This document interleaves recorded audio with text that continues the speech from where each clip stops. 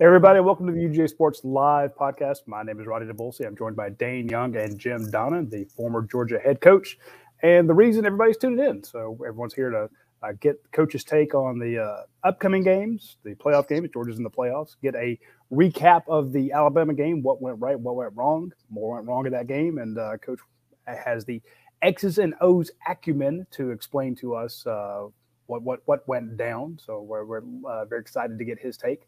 But before we do that, we want to give a quick nod of thanks to all of our sponsors. We have Your Pie, a fantastic series of restaurants that you need to try out. Of course, Athens Ford, who sponsors not only this show, but our website and our watch-along show. Our friends over at Dead Soxy, who have a great deal going on, either 20, 30, or 40% off of their socks. Now that we're in the holiday gift buying period, you need to check them out. And, of course, I'm here at Classic City Eats. I'm in the golf simulator room. You need to check them out when you get a chance. And, of course, our friends over at the Academia Brewing Company, also a good place to watch the games and maybe get some beer for the beer lover in your life if you try to get somebody some gifts. So that's a good place. But as you can see, the golf simulator is on behind me. There's a big party out in the front part of the restaurant. So if you need to reserve Classic City Eats for your holiday parties, reach out to Josh and Amy. They'll take care of it. And then you can bring folks back here and have a few drinks and hit golf balls. You feel like you're actually playing around. You hit real balls with real clubs, and it shows you every little iota of how your swing went, what the club head speed was, what the ball speed was, where the ball went. It's really fun to do. I'm terrible at it, but for those of you that enjoy golf or are good at golf or even not good, or just want to have a good time, swing out here to Classic City Eats and give this a shot when you get a chance. Hi, Coach. A very disappointing weekend. A lot of people, a lot of pundits going into that game thought Georgia would have a easy time of it. Now, you've always said no. Games are hard to win, and Georgia faced an Alabama team with his back against the wall. They had to win to get into the playoffs, and they played like it. They had a stellar performance from Bryce Young, great through the air. And the Georgia fans are very, very disheartened. But so hey, we're still in the playoffs. But I do want to get your take on the game and kind of get your overall thoughts and just what's going on in that X's and O's mind of yours right now. Well, the first thing you always have to do is congratulate your opponent on being ready to go with a good plan. Everybody says, well, hey, they were really fired up and all, but the first quarter we were very much in control of the game. So I don't think the emotional part was there at all because we had a 10-0 lead. But but I do congratulate Nick and his staff. They really did a good job of attacking our defense, playing soft on defense themselves and making us stop ourselves some, and using the same defense we used against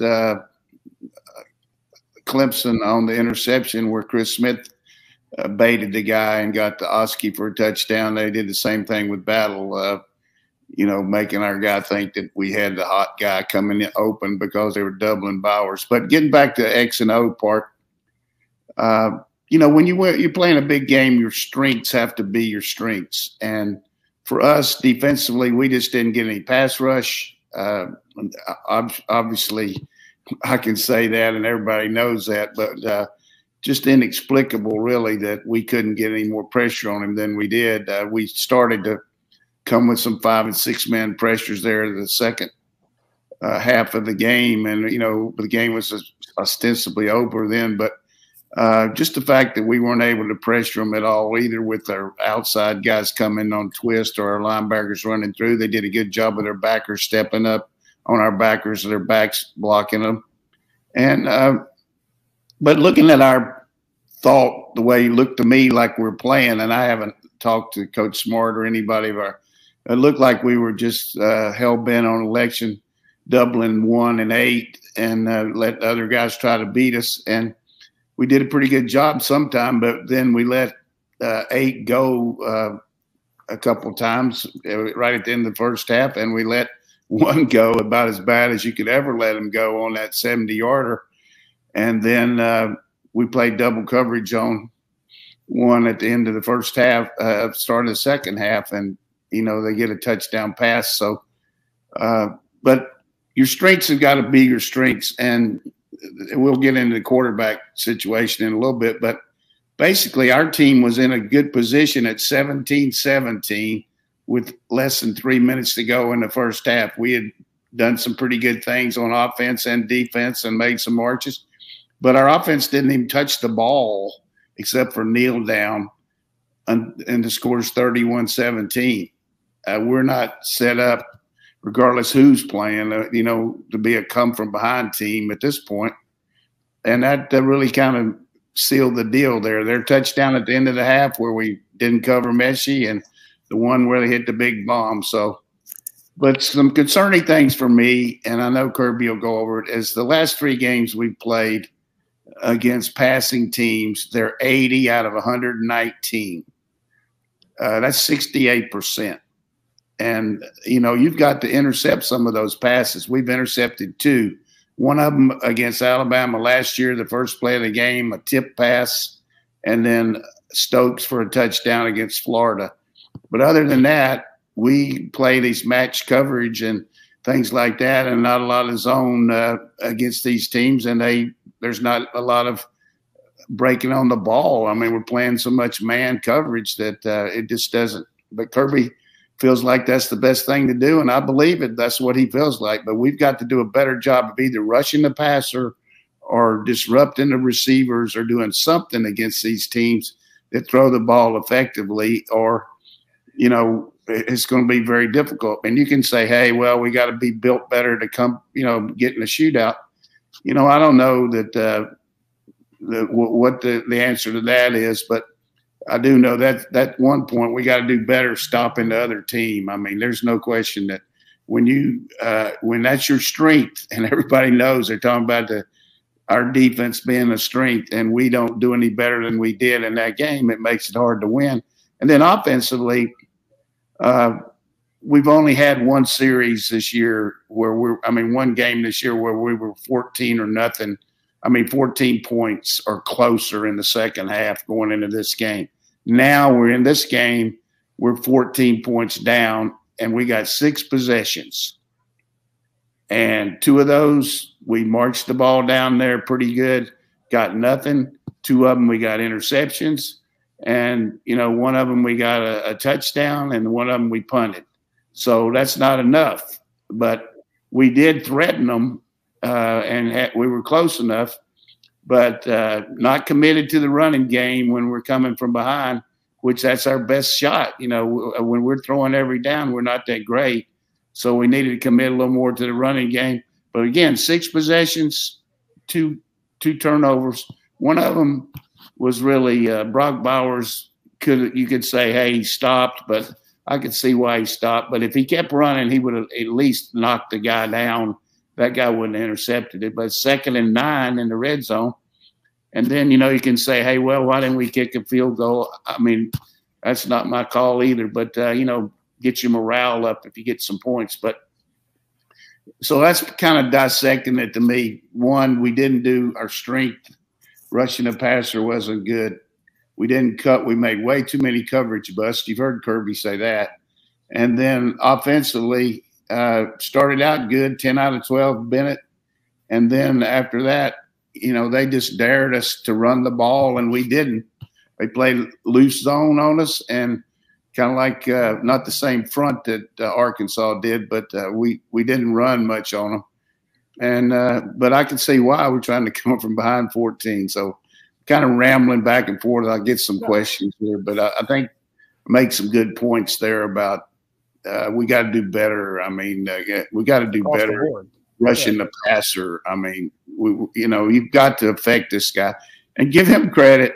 He made every play that was there all night. At the end, though, when we pressured him, and I think Dayne came up with this deal, I think they were 1 out of 11 there after, on passes where we really came after him, 5 or 6 guys. And the rest of the time, it was just like throwing darts. I mean, he was tremendous. He won the Heisman Trophy with that game. I mean, his whole body of work was great. But, you look at the games that he played against Tennessee, against Arkansas, 580 yards passing, against Georgia, 420 yards passing. I mean, And against us, without his best receiver in the second half, Mechie's a control guy. Jameis Williamson's a speed guy. But I don't know what they did with their offensive line or what they told them, but they look like a different line against us than they did against A&M and Auburn. They absolutely did. Dayne, give me your thoughts. A lot of the chatter right now, people want to talk about quarterbacks, and it doesn't make a whole lot of sense to me. Not that Georgia's playing quarterback at a well enough level to be able to always, win these games or be in competition in them. I'm not claiming that, but what I'm saying is, and I'll add one more game to what Coach Donnan was saying. So Alabama this year, Florida and Alabama last year, and LSU 2019 SEC championship game. Georgia's defense in those 4 games, Georgia's last 4 losses, has given up a combined 538 yards. 415 of that is passing yards. So combination of pass rush and combination of secondary play. You don't win many football games like that. And when you do, it's because of the quarterbacks like those teams had. Bryce Young's going to be a Heisman winner. Joe Burrow was a Heisman winner. Mac Jones is the best rookie quarterback in the NFL. Kyle Trask turned into a second-round pick.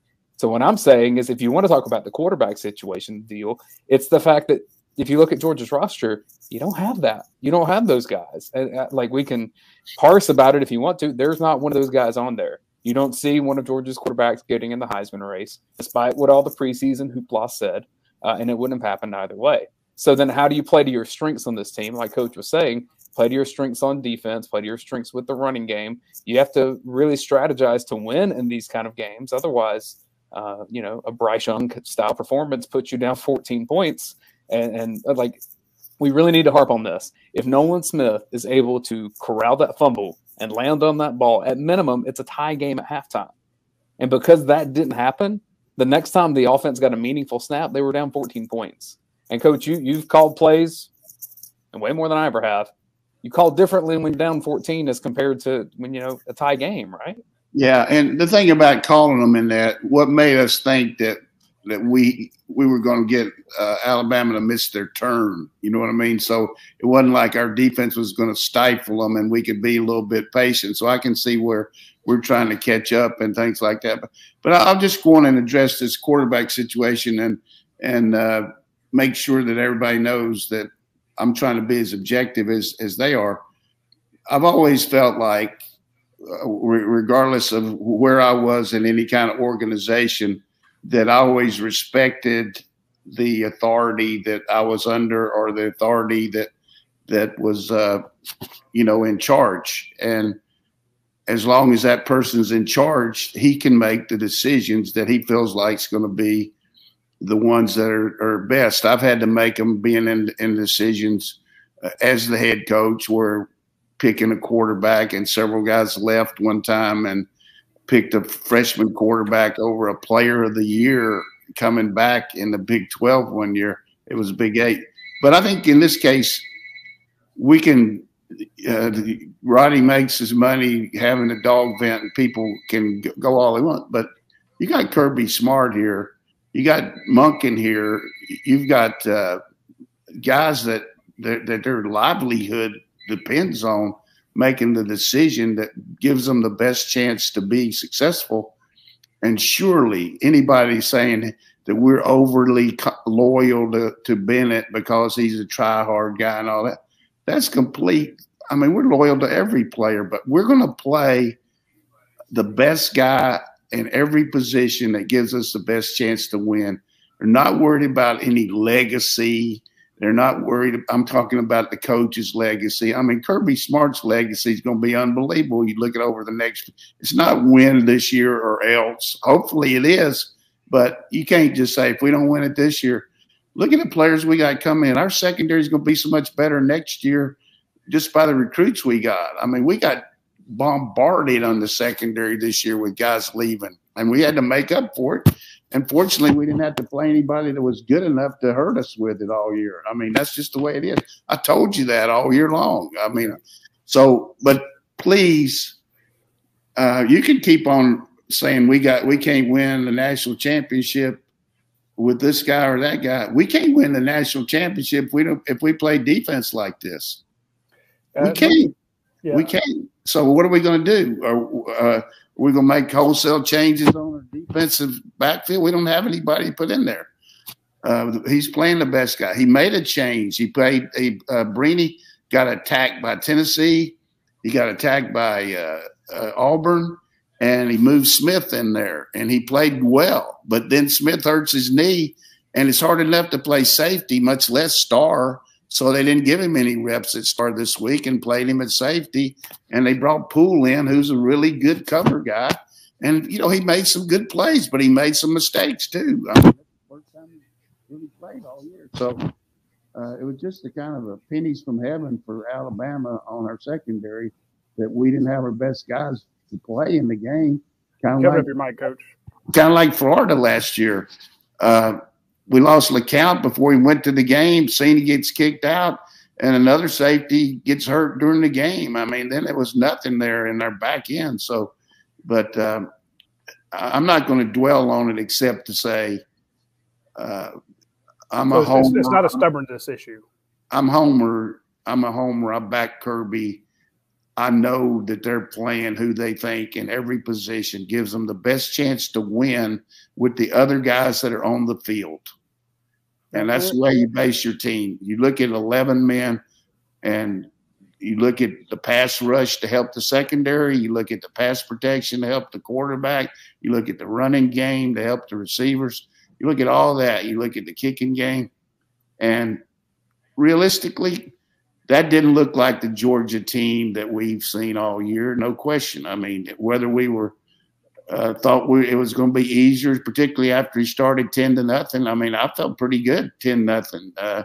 And then that human bolt ran past us. And then from that point, it kind of got one of those deals where we looked like we were kind of on eggshells out there. We were worried about making mistakes, and we made them. We weren't very aggressive. But if you don't get the other team to turn the ball over and they're not getting penalties, they got some pass interference penalties, but inexplicably no holding penalties. I mean, the way they were holding us, unreal. So you got to get some help there. I'm with you, Coach. I've been accused this week of being pro Stetson or something like that. I don't care. I mean, as a journalist, I'm just here to write the stories. I don't think that the Stetson Bennett story is any better than the JT Daniels story. I don't need the former walk-on who leads Georgia to a national championship more than I need the California kid who flies across the country to win it. It's a good story either way, and I'm happy to write it. And I'm not even going to be the one to write it. I'm just going to sit here on YouTube and make snarky comments. That's what I do. I have other guys that write those stories. And it doesn't matter. I want Georgia to win this thing because I did go to school there. I try to be unbiased and objective, but I will definitely say I want them to win it. And people keep trying to convince me that Georgia's making a mistake with the quarterback issue. You don't need to convince me. Convince Kirby. Convince somebody else. I don't have I don't have any say in who does it. Let me ask you this, Radi and Dayne. Let me just ask you this, and I'm talking a lot. You guys have had this platform where y'all been on. Every time I cut on YouTube, you guys are on there talking about something. I mean, what do y'all do? Just figure out how many times you can be on there every day. But that's good. It's only 24 hours in the day, Coach. I need more. It's good. Y'all tell. I mean, hey, they're gonna have. Tell me about As the World Turns tomorrow. I'd like to see what's going to happen.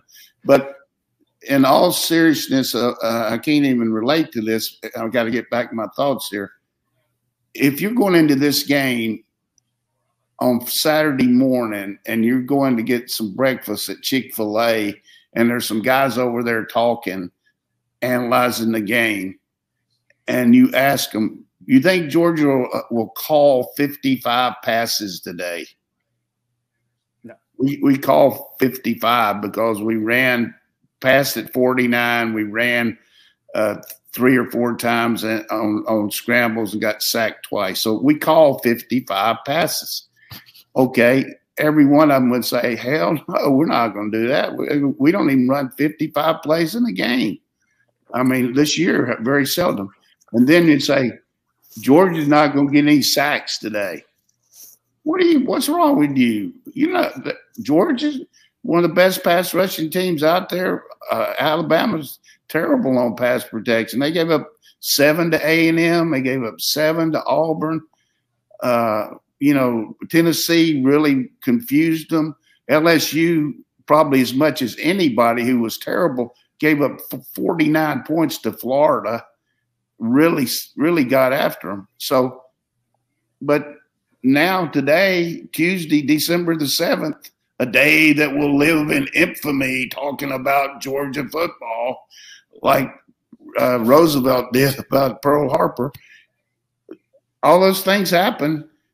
We didn't do either one of them very good. We completed, and here's the way I analyze a quarterback. You got a chance to succeed or fail on every play. If you throw 49 passes in a game against a major college football team, more than likely a couple of them are going to be intercepted.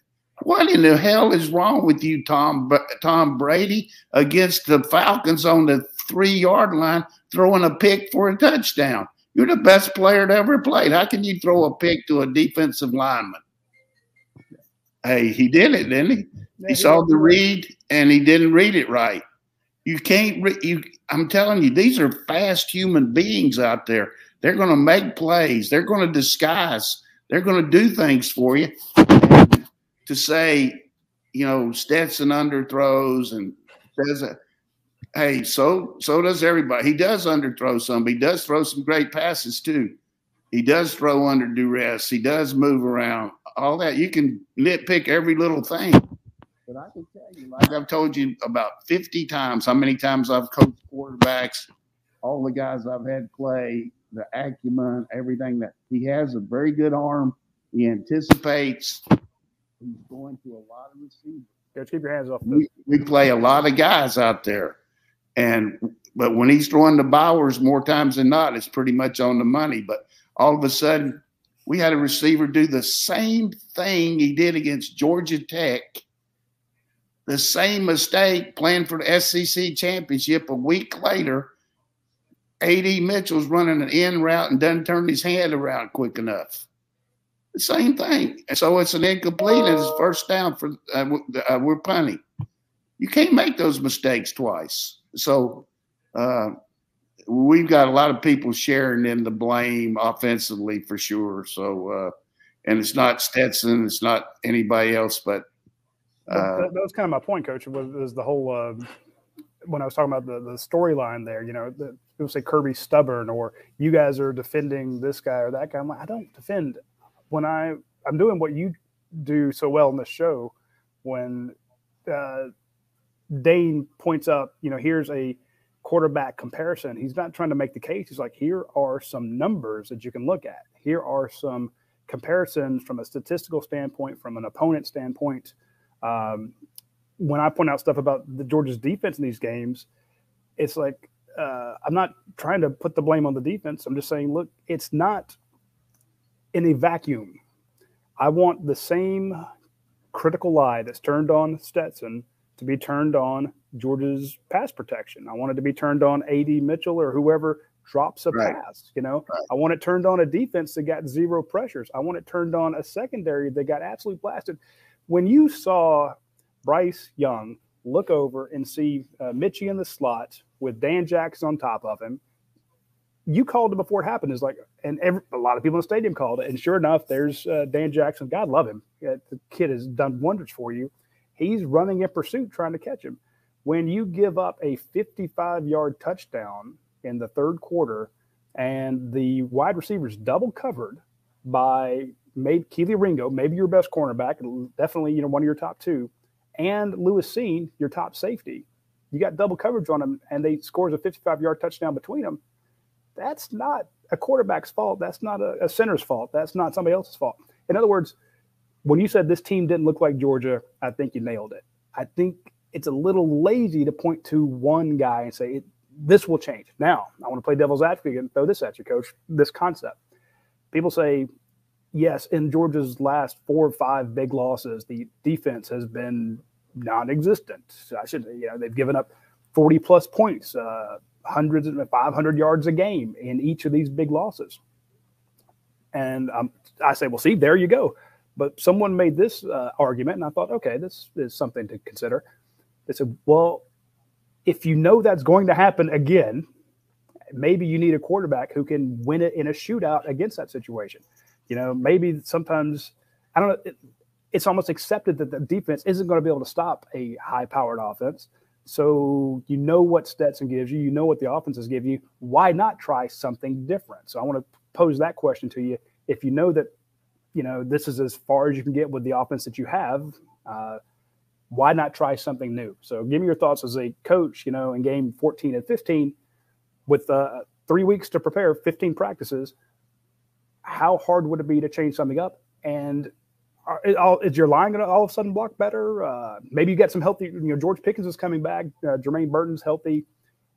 In other words, all going to be based on, all those are hypotheticals. It's all going to be based on what gives you the best chance to win. And you look at your total team there. Yeah, and exactly. What I used to talk to our team about on Sunday was you'd tell your defense, look, we're going to have a hard time scoring against these guys. We're going to have to really hold them down. And, we can't afford mental errors. We're going to have to do all this. We're not going to score a lot of points. Or you tell your offense, look, our defense isn't going to be able to shut these guys down. We're going to have to go for it today. We're going to have to really score some points. And so you settle your game plan like it. So I think we had two things happen here. Our defense didn't play near, and you kind of got lulled to sleep with Auburn. They didn't score a touchdown until 30 seconds to go in the game against Auburn. That same team we watched looked like an offensive juggernaut. Did not score a point. We scored 37. We scored 35 and didn't even play anybody in the fourth quarter against them. What was our score? 30-something. So, it looks like we were going to be able to do it against Alabama too. So we didn't do it either way. And so as far as what you plan for the future, hey, you always look at what's going to give you the best chance to win. The first thing you got to do is win the first game. And you're going against an old school, traditional slug 'em out type offensive line that might win the Joe Moore Award. Doesn't throw the ball that much. So our defense should be okay.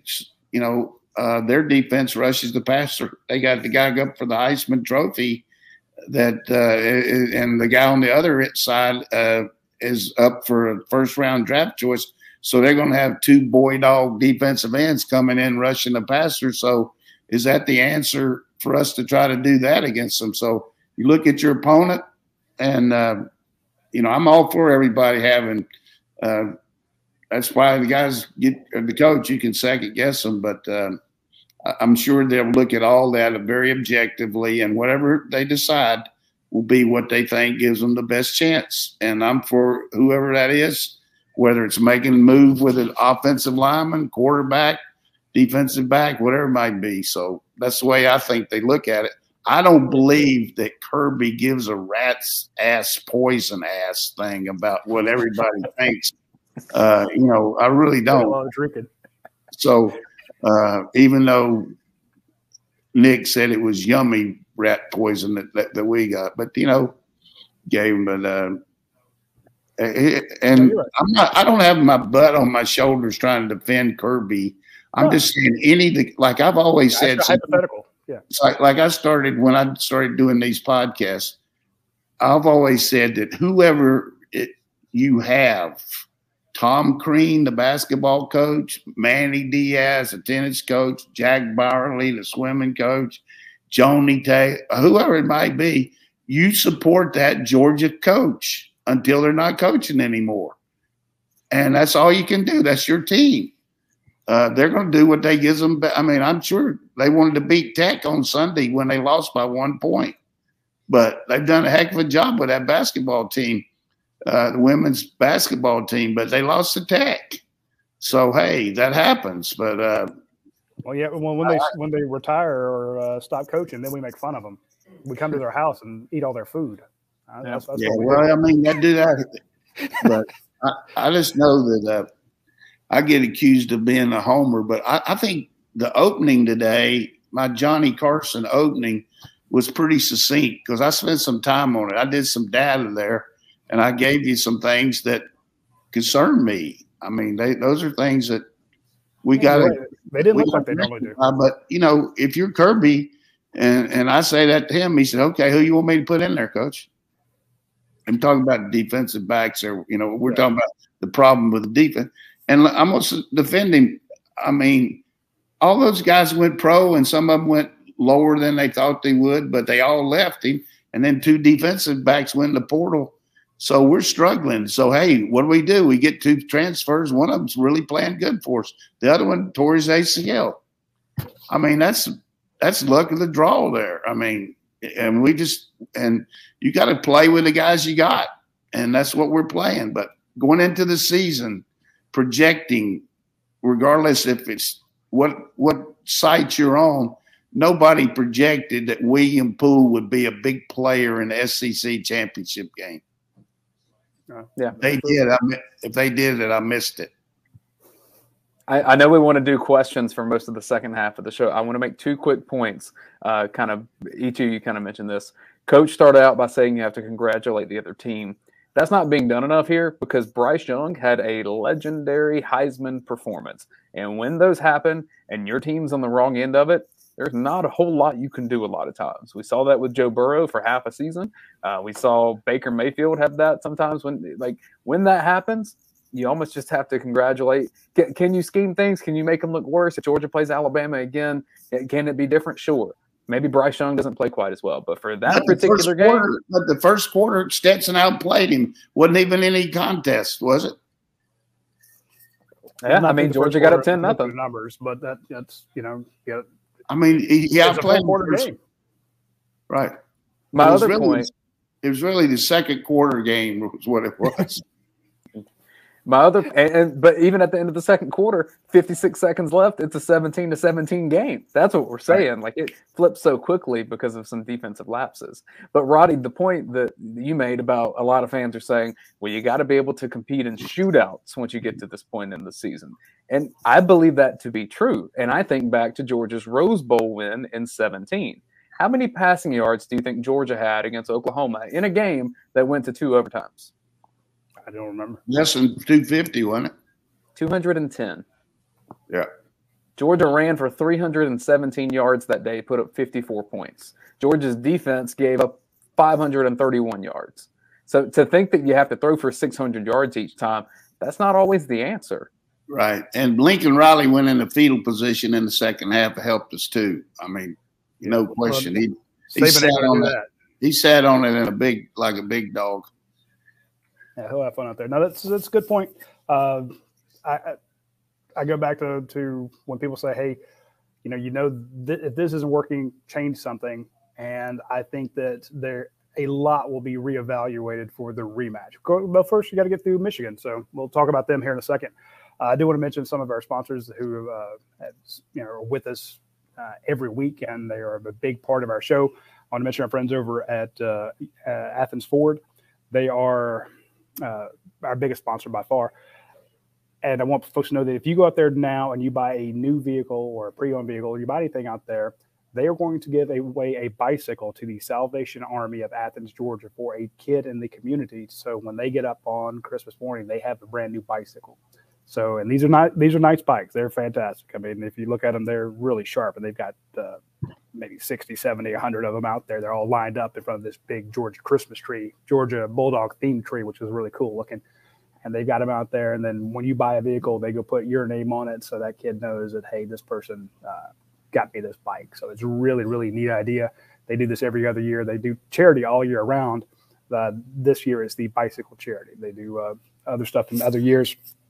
So just want to give a big shout out to them for doing that. And also, I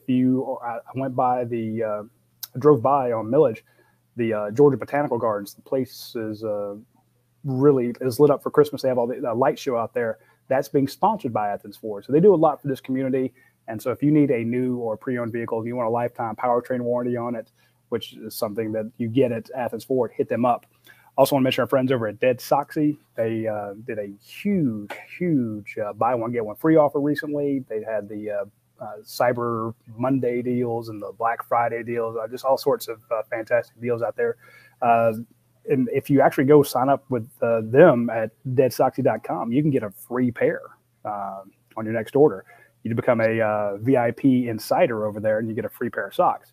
But right now they're doing a deal where if you get 20% off any order that you have with Dead Soxy, 30% off any order of $120 or more, and 40% off any order of $240.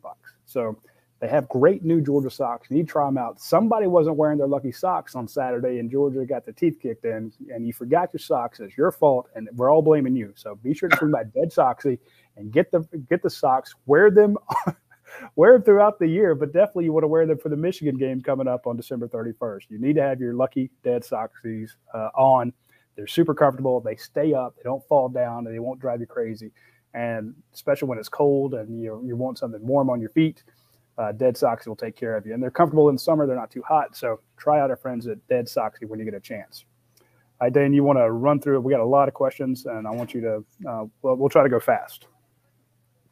Yeah, let's try to go fast on questions. And look, I'm going to read these questions as they're asked. I know the tone is going to be let me answer them. I'm ready. It's not going to be a positive tone for a lot of people as people are trying to work through the loss. So, I'll answer. Let's go for it. From Grant Park Dog, why is Georgia's running game so pedestrian? I don't know that it's pedestrian. I mean, there's some good things to it, but it doesn't seem like that we ever get any real flow where we're looking to run the ball as much as we are to pass it. In a game like this, we didn't run the ball consecutively a lot. It looked like we had some things there with an unbalanced line one time, and with our 13 people in the game, 3 tight ends, they were so carried away with covering Bowers that their run support was not there. But, I don't really know the game plan. I don't know what the thoughts are, but we do run a lot of people in and out, receivers, tight ends, backs. We play a multitude of players, and that's probably to get the best player for each play. But sometimes that hurts you getting any rhythm in a game. But just like it's hard for me to concentrate when Radi's showing me this food here right now on the thing here. But I don't know that we're pedestrian, but we're not a really good running team when the other team knows we're going to run it at this point. This question about defense, how does Coach Donnan feel about the game plan used to try to contain Bryce Young rather than being aggressive and getting after him? And then would we see more man coverage in a rematch against Alabama?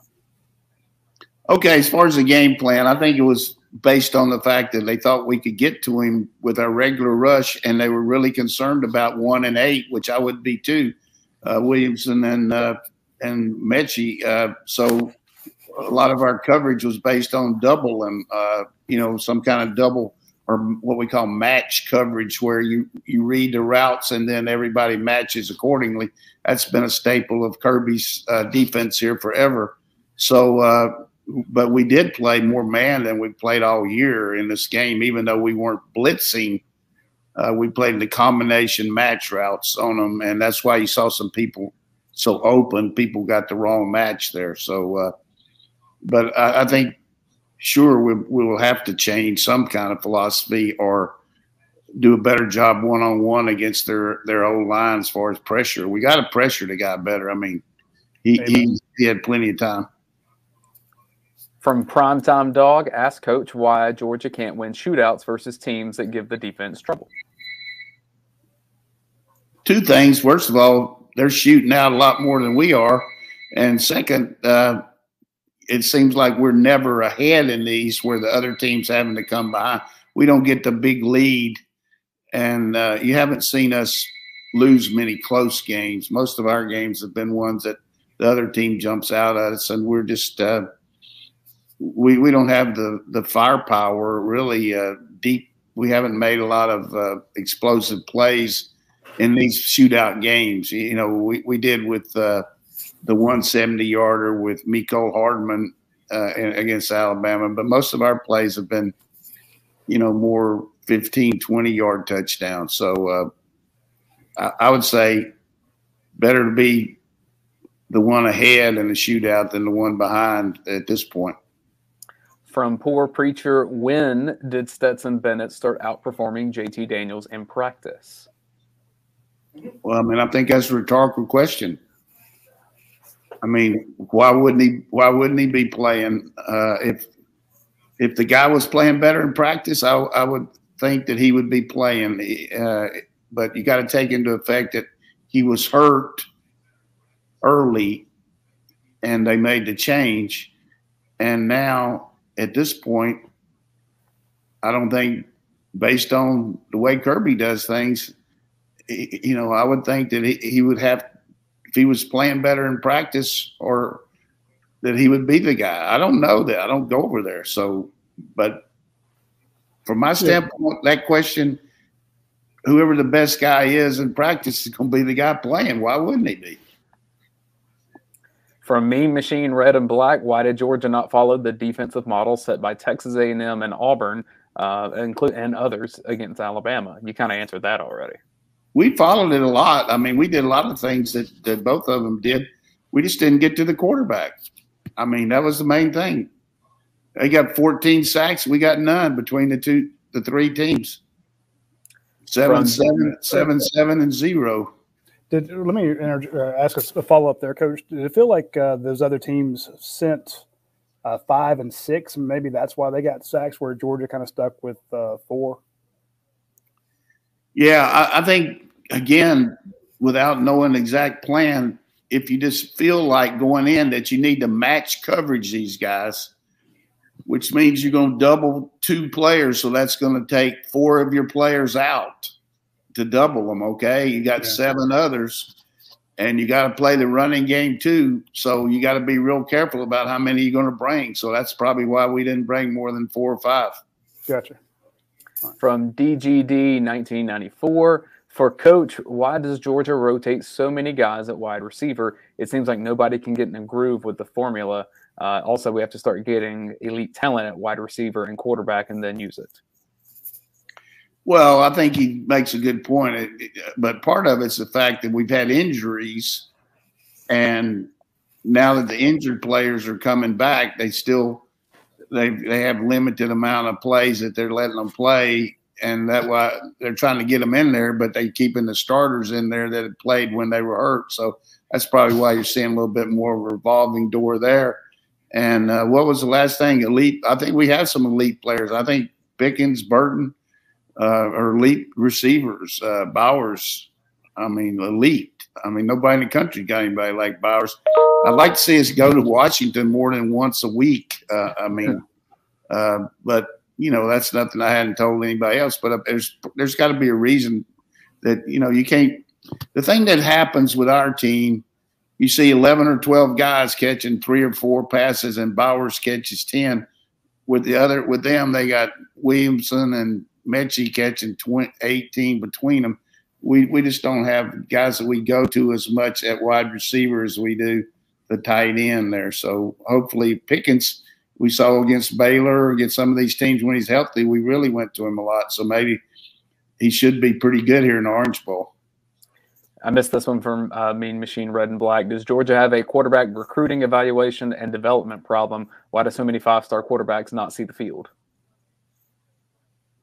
Well, we certainly don't have a recruiting problem. Look at the ones we've got. We've signed more 5-star guys than anybody. When you go back to Eason, Fields, Fromm was close to that. JT Daniels. So as far as evaluating them, part of it's guys getting hurt. Eason got hurt. JT got hurt. Quarterback we brought in from Wake Forest decided to opt out. We don't have an evaluation problem. Todd Muckins coached in the pros. He knows how to – he coached Jameis Winston, Baker Mayfield, those guys. He knows how to evaluate quarterback. That's I'm insulted about that question. Hey, insult me. I'm 77 years old. Insult the hell out of me. But God almighty, we got no evaluation problem. I can tell you that. And I don't have any evaluation problem. And I told you 2 weeks ago when I went on that diatribe that I'd watch these guys throw, and there's nothing wrong with his arm. Sometimes he underthrows people when he doesn't get his feet set, sure. But sometimes he doesn't hit the guy in stride, sure. But, it's just the way it is sometimes. Everybody's not a perfect quarterback on every throw, but because things haven't worked out exactly right for him, he gets scrutinized more than anybody that I've ever seen, really. I really feel bad about how much scrutiny. And, of course, it's our team, and everybody needs to do that. But I can tell you this. I've coached a lot of quarterbacks everywhere, and Stetson Bennett could have played for every team I ever had. He could have played sometime, someplace for that team.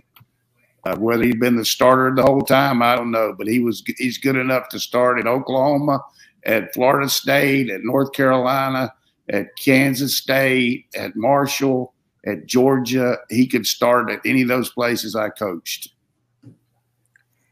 This one for you, Roddy, from Dog 31768. Does Roddy stand behind his Travis Hunter prediction?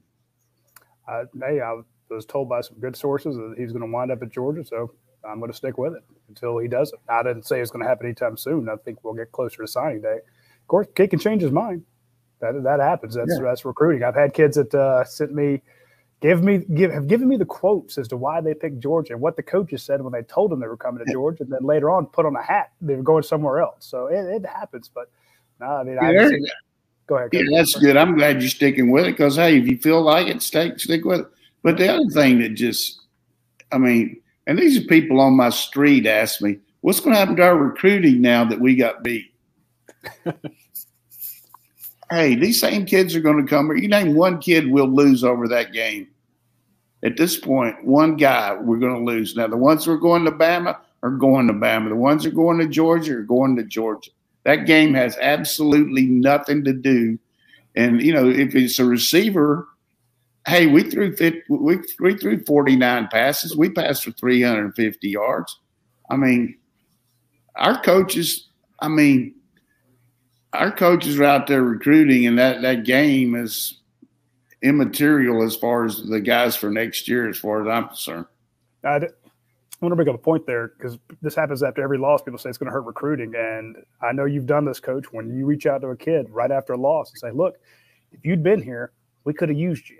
You could have helped us on this. Hey, Shamar James, we need a safety right now. We need a cornerback. Yeah. You see how that got you believe me now, man? You believe me? Exactly. And then here's the other thing: there's 126 teams that would love to be in the playoffs right now. They're going to get Georgia's going to be featured. This all the build up to Georgia, Michigan. They're going to be out there all the time. Now, a lot of this will happen after signing day. Signing day is on the 15th. But if anybody else is out there that you're trying to get, in other words, the kids just saw a huge commercial. Georgia's in the playoffs. Again. So that this is a coach who's now gotten into the playoffs twice in 6 years. So you're thinking, hey, things are different. They just went 12-0. They were ranked number 1 for 8-9 weeks of the season. This is a team that's on the up and coming. Even if it's quarterbacks, if you're a 5-star quarterback, you're like, well, hell, I'll go to Georgia and I will take over. I can beat out Stetson Bennett. I can beat out these other guys. If you're a big dog quarterback, then you want to go to Georgia and coach a team that wins games. Sorry. Yeah, I mean, that's my diatribe. Yeah, you're right. You're right. Here's a question. When Bama went to nickel for pretty much the whole game, why wasn't Georgia more effective at running the ball or using the explosive matchup nightmare tight ends against the smaller defensive backs? Hey, we didn't do it. We should have. We should have run more probably. I mean, it's easy to say, and that's the one thing I hate about being on the show. I'm not second guessing. I'm just saying you look at what happens, and when you're behind, it's harder to run the ball. But they were in a bend and don't break situation there. I mean, and they were a lot more concerned about Bowers catching the ball than they were us running it. So our team was not concerned about – you heard Kirby, with Robinson being down – we worked almost exclusively on, trying to stop their passing game. It didn't work that great, but they made a few first downs running, but it was not overwhelming running game. Run the ball, Bobo, in the rematch. From I've Been Good, will Bowers be the best tight end to ever play college football? He's on his way. I don't know how you could have a much better year than he's had unless just his catch radius and his percentage of catches is just unreal. The player of the game was that safety in the end zone. He that knocked that ball out where he made that great catch. If he doesn't make that, wow, that's an unbelievable play by that kid. from 28 Days, why Poole over Breeny? Well, that's a good question from 28 Days. And is that on a leap year? I'll answer it on the 29th. The deal is Breeny is more of a run support guy. He played the run extremely well. But like I mentioned, in the 2 games that we played against teams that threw the ball, Auburn attacked him, Tennessee attacked him. We had to make a move there with Christopher Smith against Tennessee, and he did a great job of slowing them down there in the second half. And last week, Christopher was just coming off a knee injury, and he couldn't really double practice being a safety and a star. And they looked at both Breeny and Poole to see who would be the best guy. We were going to play more, non-conventional zone. We were playing more match, where you need more of a cover guy, and that's why he played over Breeny. Hey, before you continue there, Dane, let's say hi to Carson Paul Turner. I know that he's had a death in the family recently, and our thoughts are with him. I do want to move on to or mention our friends over at Academia Brewing Company. When you get a chance to watch some of the Falcons games or any of the other pro games that are on TV, and of course, then when all the bowl games start, swing by Academia Brewing Company, go out there it's a great place to have a Christmas party. They have a huge room out there as well that you can actually rent out for your corporate events. But a great place to take the family, for the holidays. I would not try their beer garden right now. The outside patio, it's a bit chilly, but the inside they have the great lounge area and they have fantastic beers. They do a great job with their seasonal beers. Get one of the little flight staves. It's a barrel stave with holes in it, and they drop in 4 cups, and you can try 4 different beers.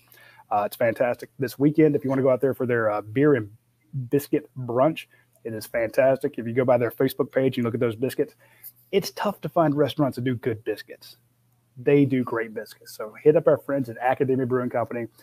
Go by for Tuesday trivia, Thursday live music, the beer and brisket brunch. And then, if you just want a great meal, I mean, it's not just a brewing company where you go out there, oh, well, we have some, fried food and stuff like that. They have an actual fantastic restaurant out there. It would be a raging success if they were not a brewery. It was just Academia restaurant. You'd love it. So the fact that they have award-winning beers, gravy. So try those out when you get a chance.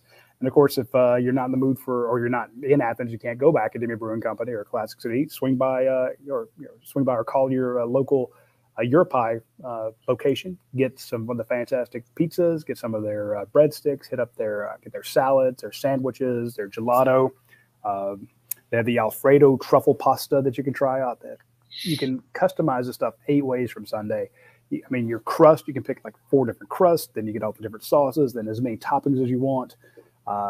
They put it in a super hot oven. It's tough to find a pizza place that makes crust the way you want it. Theirs is perfect.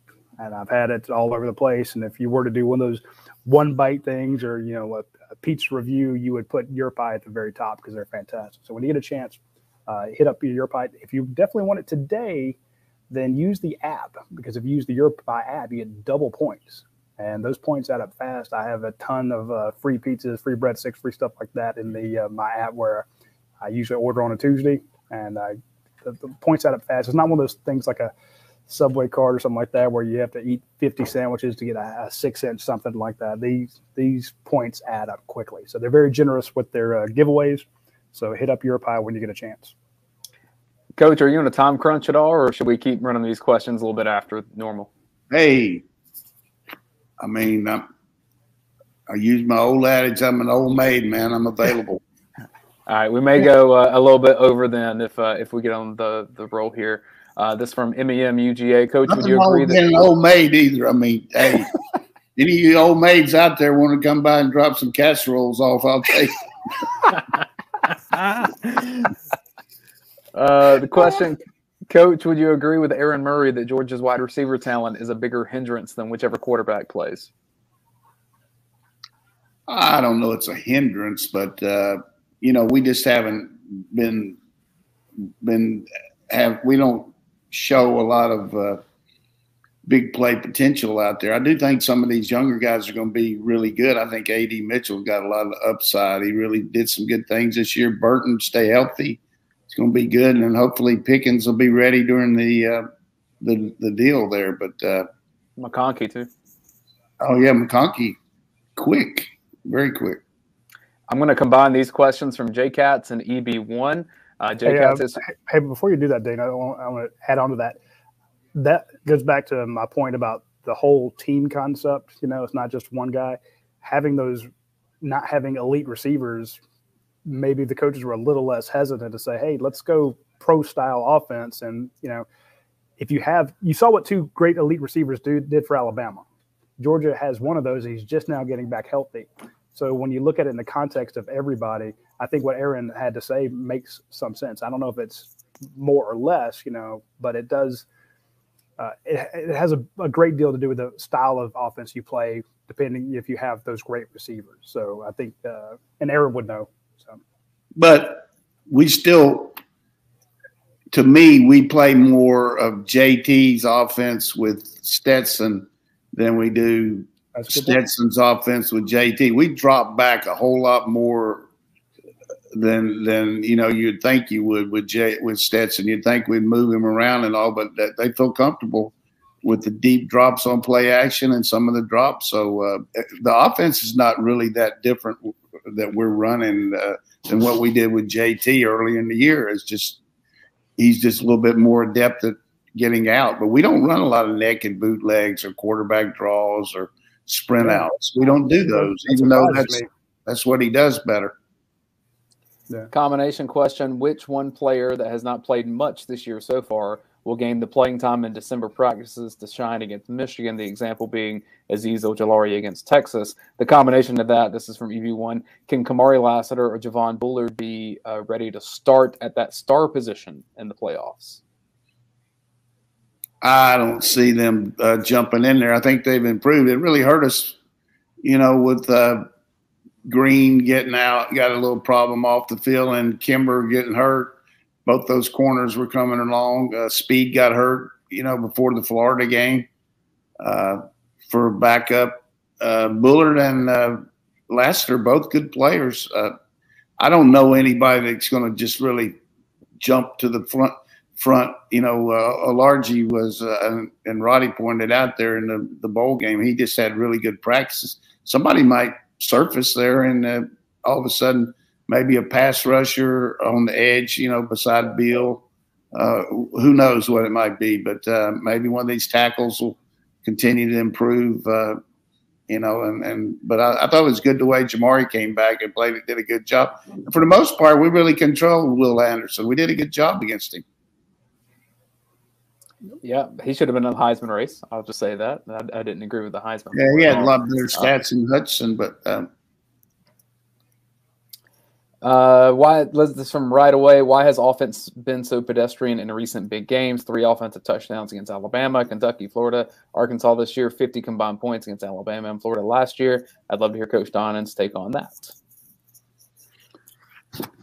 Well, it's the second time somebody's used pedestrian on me. I thought that's somebody that just walks down the street, but we're definitely not that kind of offense. But we scored 24 points, same amount we did last year. But we were in the red zone 3 times that we got nothing. One pick, we threw the ball. We went for it one time, and then we got a field goal the other time. So, but I can't answer that. I really don't know. Other than give the other team a little bit of credit, but I don't think that this Alabama defense is going to go down in history as one of the best teams in the SEC. But they do a good job of getting off the field. They did a good job on us on 3rd down the other night. That's another thing we didn't do very good on. Yeah, you left a lot of points on the field. That was and I know some of the guys got grief for that afterwards, saying, we can't turn the ball over. Well, of course you can. Yeah, and it's coach speak and player speak. I get it. They've lost it. But when people say what will be different in the rematch, Kirby was asked that point blank. Kirby, if you face him again, what do you need to do better? His first response was, don't let wide receivers run free. Don't give up 60, right. 70, 55-yard touchdowns. Yeah. You want to make it you want the offense to be more successful. helps to get a few more possessions, convert those third downs so you have more snaps and you get more passes to Darnell Washington. But and people say, well, the defense is out there all the time because the offense had a couple 3-and-outs. Absolutely. But the defense also controls the fact that you can get off the field in 3 plays. Defense doesn't have to be out there for 3 plays. But here's the point. Turnovers hurt you, no question. But when they happen on your end of the field, they really kill you, like touchdown. When it happened on their end of the field, it's just significant from the standpoint of points you lose, but not points you give up. Most teams aren't going 80, 85 yards. So the one turnover hurt us because we needed to score so badly. You know, we needed the points there, but it didn't contribute to their winning the game. I mean, it just helped us, hurt our chances. We'll do 2 more questions from UGA Alum 95, who always tweets us about 2 hours before the show. Always appreciate you doing that, UGA Alum 95. Question for Coach D. Did the, quote, rat poison actually get UGA this past Saturday, or did Georgia just get out-coached and out-schemed by Bill O'Brien versus Dan Lanning? Yeah, I think, first of all, I felt like our team was ready to play, had a good week of practice. Everybody I talked about felt good about it from the standpoint of the preparation. And it's obviously started out good, 10-0 first quarter. But sure, we got they did. You can always look after the fact and say, well, they out-schemed you. Hey, our scheme didn't work. Theirs did. Their protection scheme worked. Their routes against our match coverage worked. So same thing could have happened where it didn't work for Bill O'Brien. And 2 weeks ago after the Auburn game, everybody over there was ready to ride him out of Tuscaloosa on a rickshaw. I mean, they were on his ass unmercifully, him and Marone. Now, they're the best 2 coaches in the universe. So, and I think they are really good coaches, but here's the point about our coaching staff and Nick Saban's coaching staff and any coaching staff. The defensive coordinator calls the game based on the game plan that the head coach, the assistant coaches, the analyst, everybody puts all the data in, and you've got these calls. So that's the way they do it. I mean, it's not you got out schemed or anything like that. I mean, they out executed us. I mean, but I said this to Radi over here Saturday when he rode up, where I came in my house. I said, the biggest thing for us we've got to do is avoid the mental errors because we're pressing. Well, we had 4 major league busts on pass coverage. 4. 3 of them were just unreal. And they all ended up in touchdowns. The one over the middle, the long one to Williamson, and then the pass before the half when Mechie was over there beside Kirby asking him what he was going to have for halftime to drink. I mean, they were over there talking. I mean, but the pass to Mechie for a touchdown when he jumped around in the pocket and pointed him out, we had that covered pretty good. That was just a major league throw. That was awesome. Poole was the only guy good, but he had too long to throw it. And Stetson too. He said, "Hey, I made some bad decisions." So you talk about those mental errors. They were everywhere on that game. Here's what I'm saying. I don't think you have the same. I don't think you do it twice. Is my point. I said before the game was over. I said this game will be played again. I'm a firm believer in that. And I don't think they play the same way twice. Everyone's like, the same thing is we don't have to be more believe that. And hey, with them, that's a good trade-off for them not playing number 8. I like that. Yeah, that'll be completely different. Let's end with this question because I know with the tone of all of this, it's trying to process the SEC championship. But Georgia is indeed in the college football playoff with 2 wins away from a national championship. So, and we'll have shows about this before then. But let's just kind of set the table. Coach, how well does Georgia match up against Michigan? What are the keys to that game? Let Roddy answer that first. I got one thing I want to tell all the fans here. Just Roddy answer first. This is when you look at Michigan, and we're going to do some stuff with our Michigan site up there. We're going to have them on a show similar to this. We'll bring on those guys because, when people start asking about Michigan, I'm like, don't you just run the ball? And that they do. They run the ball really well. They do not pass it a ton. And I'm thinking that from a defensive standpoint, Georgia's got to be licking his chops going, look at all these huge rushing teams that came into our house, or we went to their house, and they would have averaged, 287 yards rushing a game, and we'd hold them to 37 and stuff like that. And granted, these aren't the teams that Georgia faced were not Michigan, but they've shut down strong running games. Maybe in this game you bring in Latavius Brini, say, look, we need you tackling on the edge. Right. You're not worried about a Mitchie running past. You're not worried about a Jamison. And here's the thing, it wasn't just those two. Remember, Van at South Carolina ran all over you. Demetrius Robertson was wide open a lot. He just dropped a lot of balls. The Tennessee wide receiver had 200 yards receiving against this secondary. The secondary is an issue. So if you're matching up against a run team, that's playing to your strengths. Now you still got to score on them. Yeah, they had some halfback passes.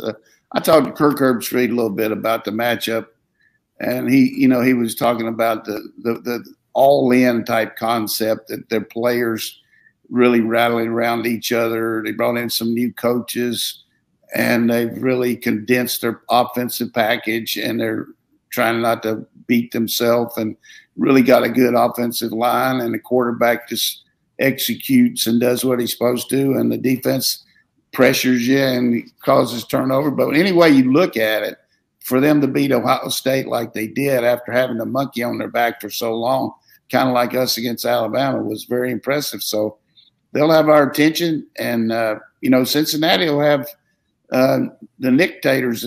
When he looks at those two corners that Cincinnati's got, they're good. I mean, their quarterback's good. We saw it last year, so that's not a walk in the park for them either. So you got the four really.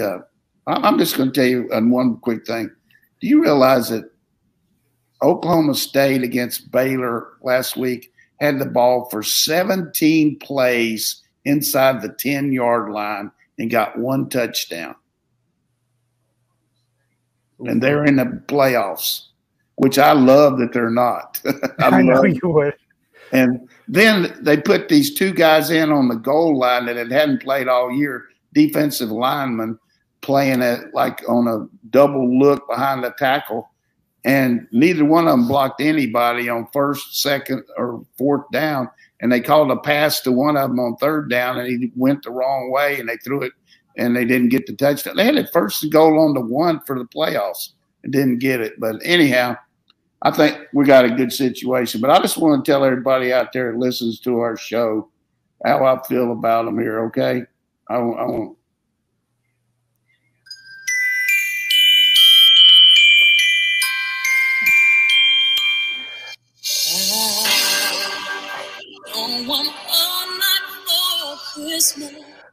We're going to get flagged for copyright. Yeah, we're going to get all sorts of copyright violations. Listen to this.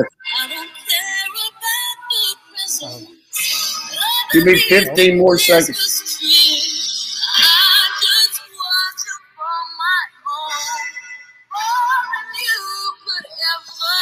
I told our rival coach in the car.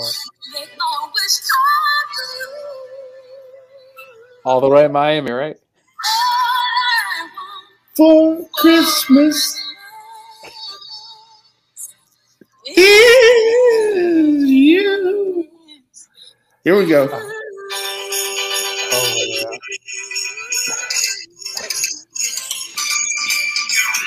yeah. All right. That's what I want. All I want for Christmas is everybody get behind the dogs. It's our team. We can't do anything about the Alabama game. Fido, forget it and drive on. There you go. We're going to forget it for this week. We're going to move on to next week. Be sure to tune in next Tuesday at noon, and we will be talking a lot more about the Georgia-Michigan game. You're still in it. You can beat Michigan, and then you get right back into you beat Michigan, you're playing for a national title. Just let that factor in. Now, I know a lot of people think, well, it's a lost cause. I firmly do not believe that because I don't think that you can this team's too loaded to just say they don't have a chance. So, anyway, That's it for Dayne Young and Jim Donnan. I appreciate all of our sponsors, Dead Soxy, Academia Brewing Company, Athens Ford, and Your Pie. And I'm sitting here at Classic City Eats. Be sure to swing by here, hit the golf simulator, hit the game room, and get all their fantastic food, plus the bourbon wall. You need to come in and check out the bourbon wall. It's pretty badass. So we will see you next Tuesday at noon. Take care.